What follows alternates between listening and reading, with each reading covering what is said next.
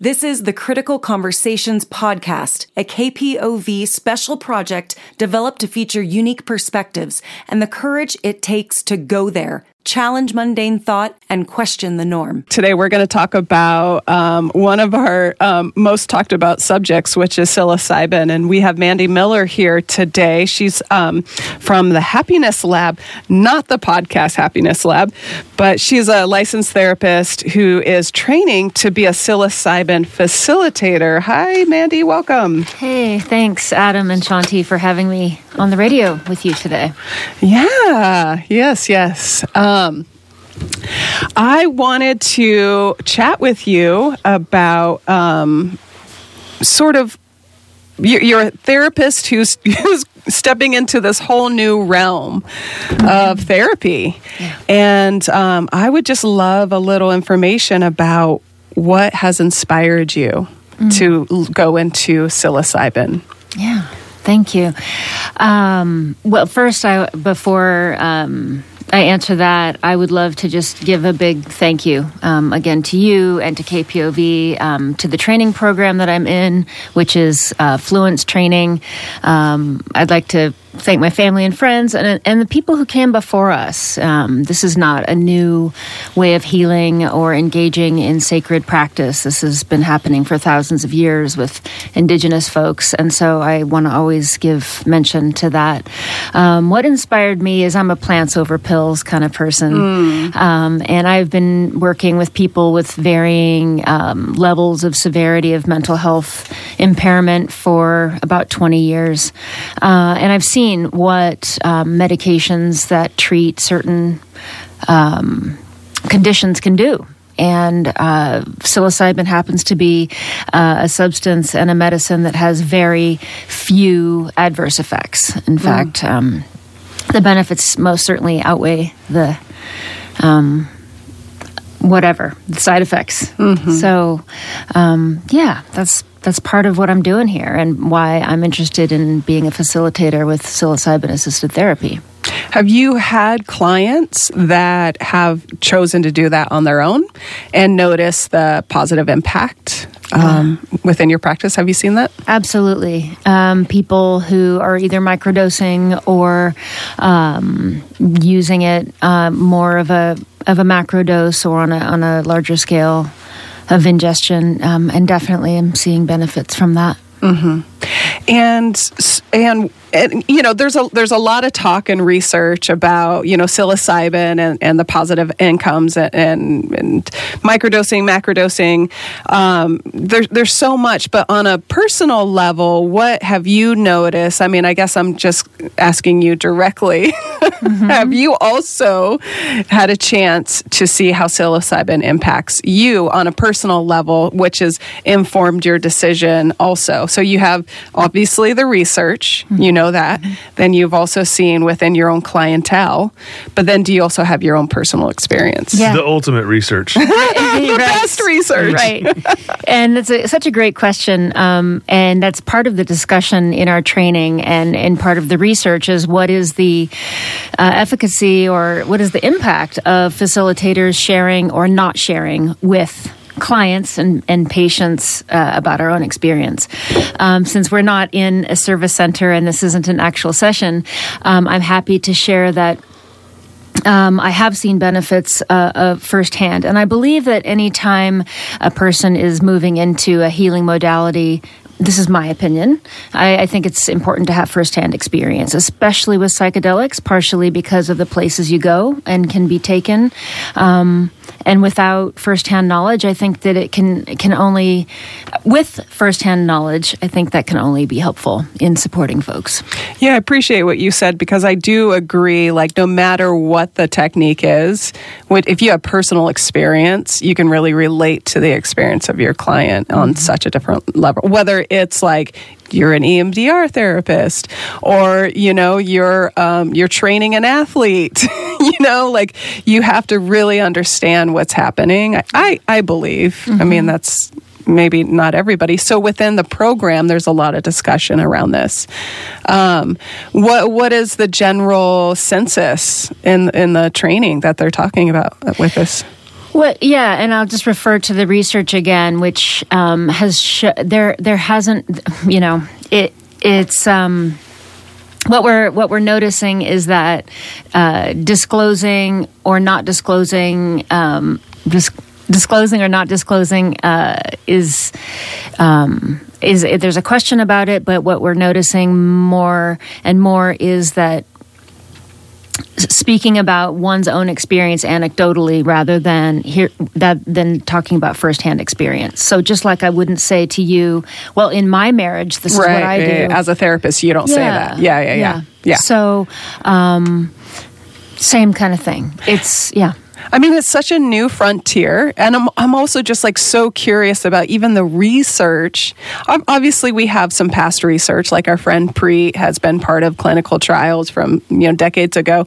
But where is the research coming from for the program itself? Yeah, so the founders of Fluence Training, Elizabeth is the one that I know the best and has been part of my training. Elizabeth Nielsen, she's a licensed psychologist, and she has been doing trials and supervising trials for about the past 10 years in New York. Okay. Through a couple of universities and, Johns Hopkins, and we'll just, More can be researched online.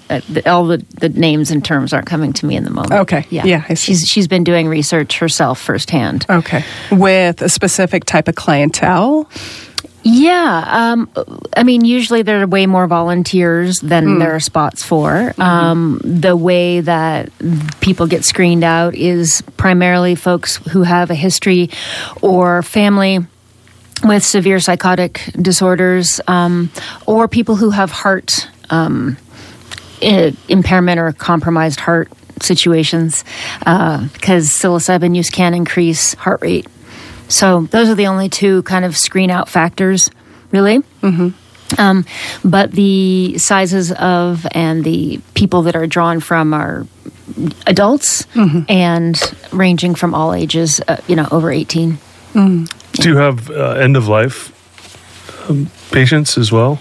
I do not myself at this point, but that is one of the cancer people who are recovering from cancer or are not recovering have been part of clinical trials. Yeah. Mm-hmm. And what is some of the range of treatments? Is microdosing one of them, or how far do you go with kind of taking that, allowing people to kind of work on some of those treatments themselves, kind of out of the clinic?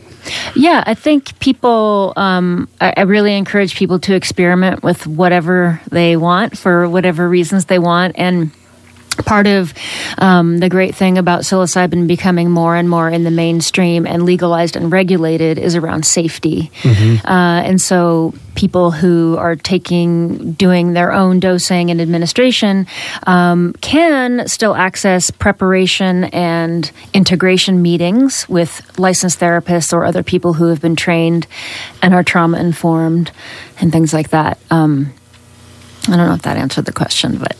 No, that's good. Yeah, I think one of the really fascinating things, and you touched on it right at the beginning, is the minimal amount of side effects.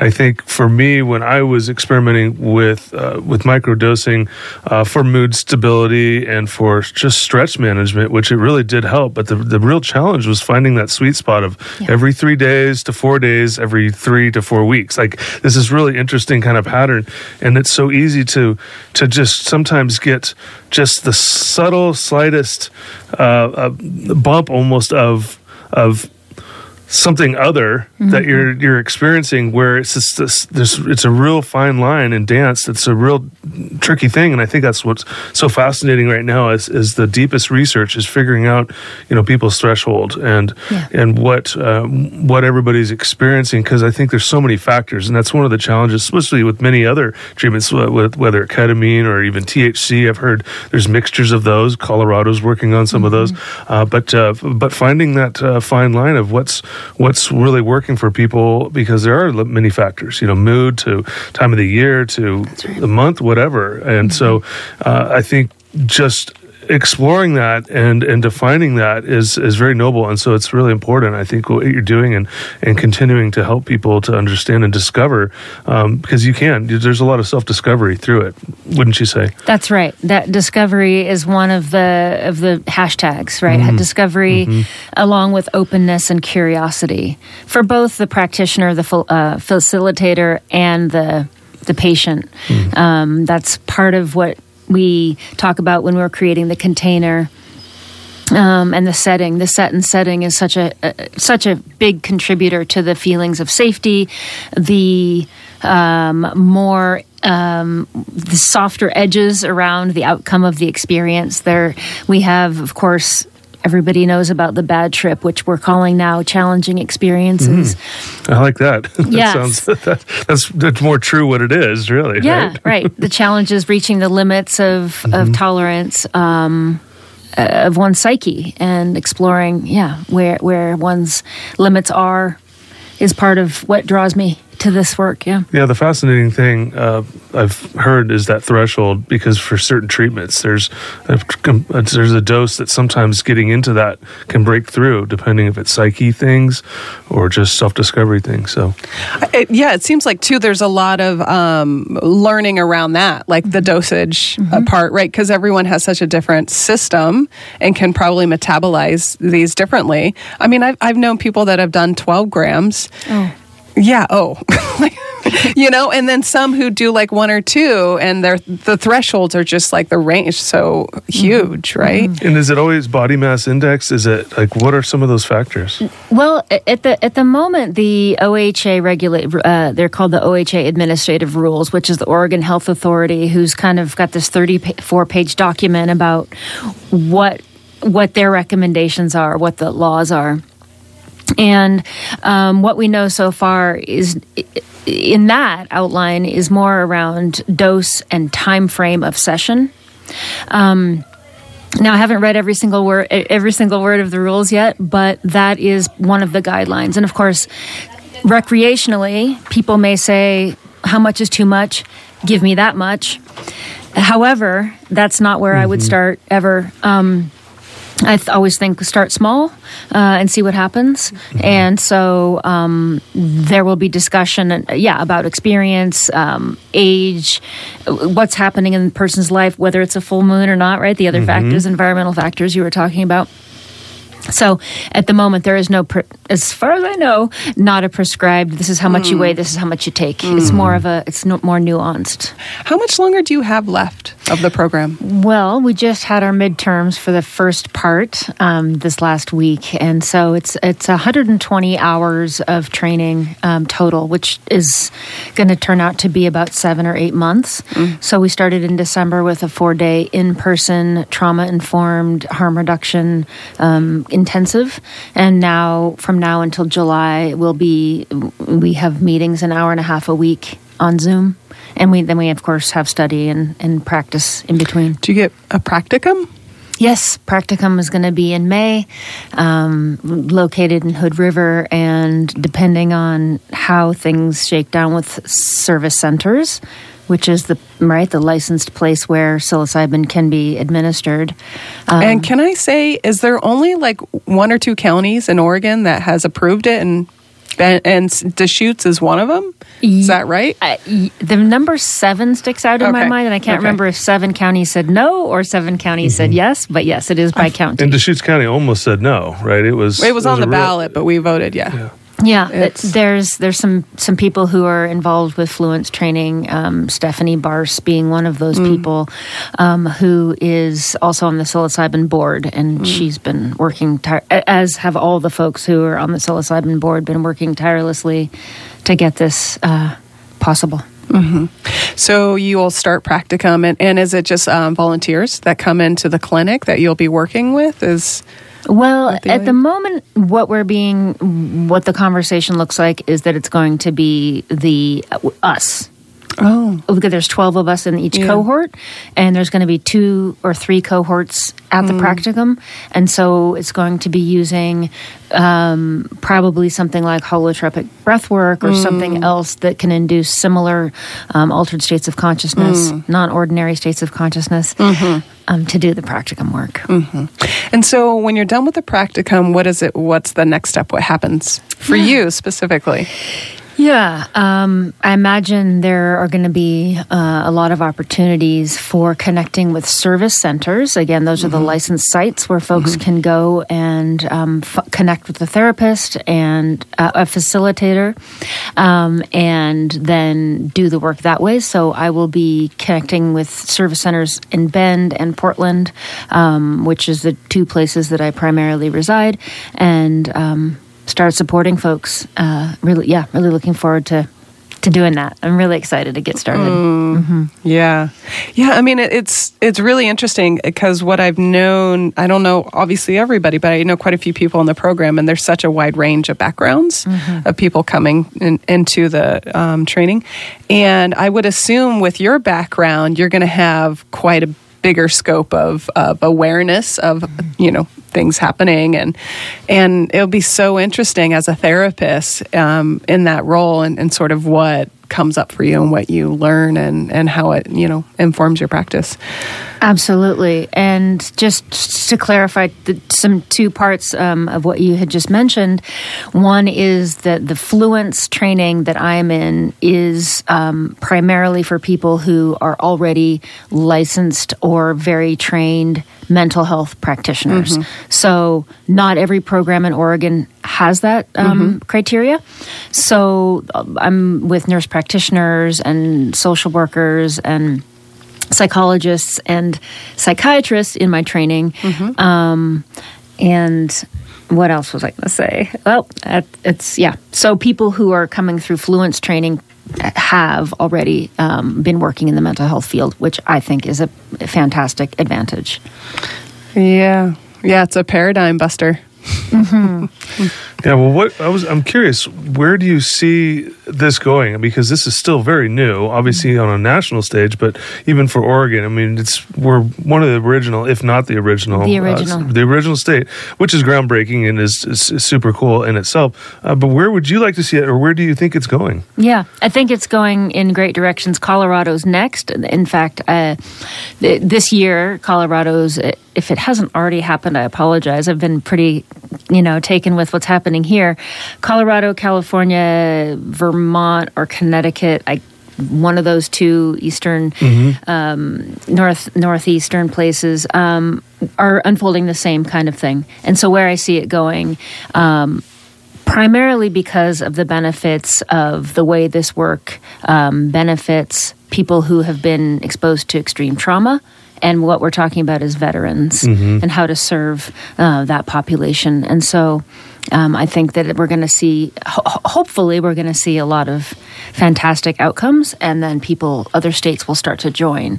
The work that can be done in one psilocybin session that's 6 to 8 hours long, anecdotally, has been said to be as beneficial as 10 years of therapy. That, of course, is, one of the selling points that people talk about, not always true, but that I think will be seen more and more, and will, get other states to want to jump on board. I love that idea. I mean, therapy is needed. It's Absolutely. Powerful. And there's also other things that we can start integrating that can really add to the therapeutic healing process. So it's nice to hear that it's the trauma, which is really still not understood fully, and I think that's such an important thing. And our minds and our brains are still very, very undiscovered, I think, on so many levels. And with psilocybin treatment, I think understanding the trauma and helping PTSD or veterans is a great gateway to diving in and hoping to understand other traumas, because there are many, I'm sure. That's right. Yeah. And I will just mention also treatment-resistant depression. These are things, trauma history, treatment, depression, these are like national issues, health issues. It's not just something that you hear about sometimes. It's to the point where it's really needing a lot more attention. And so it's dovetailing nicely with the progression of this, what I'm calling the endemic of COVID-19. And people really need ways to feel better. And I think this is one of them. I love that. Yeah. Mandy, So do you have a practice here in Bend? Because you said you go back and forth, and in Portland as well. Yes, I do. And right now, because of my mobility, all of my sessions are being held virtually online. And I'm licensed in Oregon and California as a marriage and family therapist. And I'm not yet licensed. Nobody is licensed yet as a psilocybin facilitator. That was a lot of words, a lot of syllables in a row right there. And so, yes, I see folks as a therapist, as a psychotherapist with a somatic influence in California and Oregon.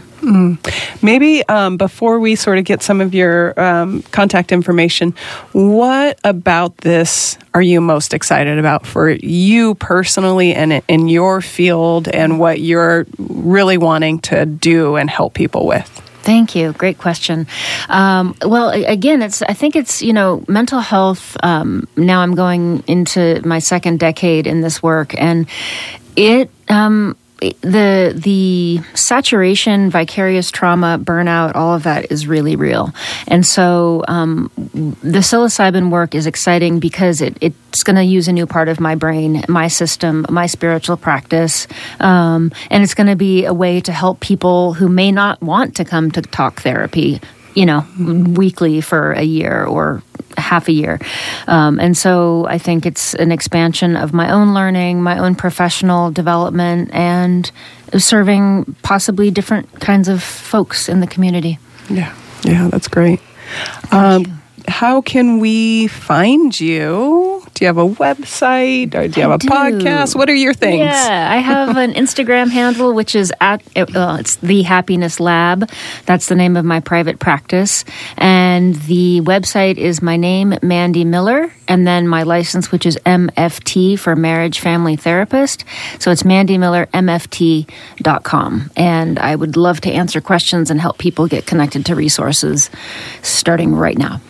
And then maybe eventually, if we get a center opened here in Bend, maybe you'll be working in Bend a little bit. That's a hope. Yes. Oh, absolutely. Yeah, that's awesome. Yeah, you have anything else? No, Adam? I just wanted to thank you for coming on. I think this is such an important field, and I really appreciate your dedication to helping, of course, and to bringing it to Bend, which is really exciting too. Great. Thank you for coming, Mandy. Thank you, Adam thank you so and much. Shanti. Appreciate it. You've been listening to a KPOV Critical Conversation. To hear more engaging interviews on important topics, please visit kpov.org/criticalconversations.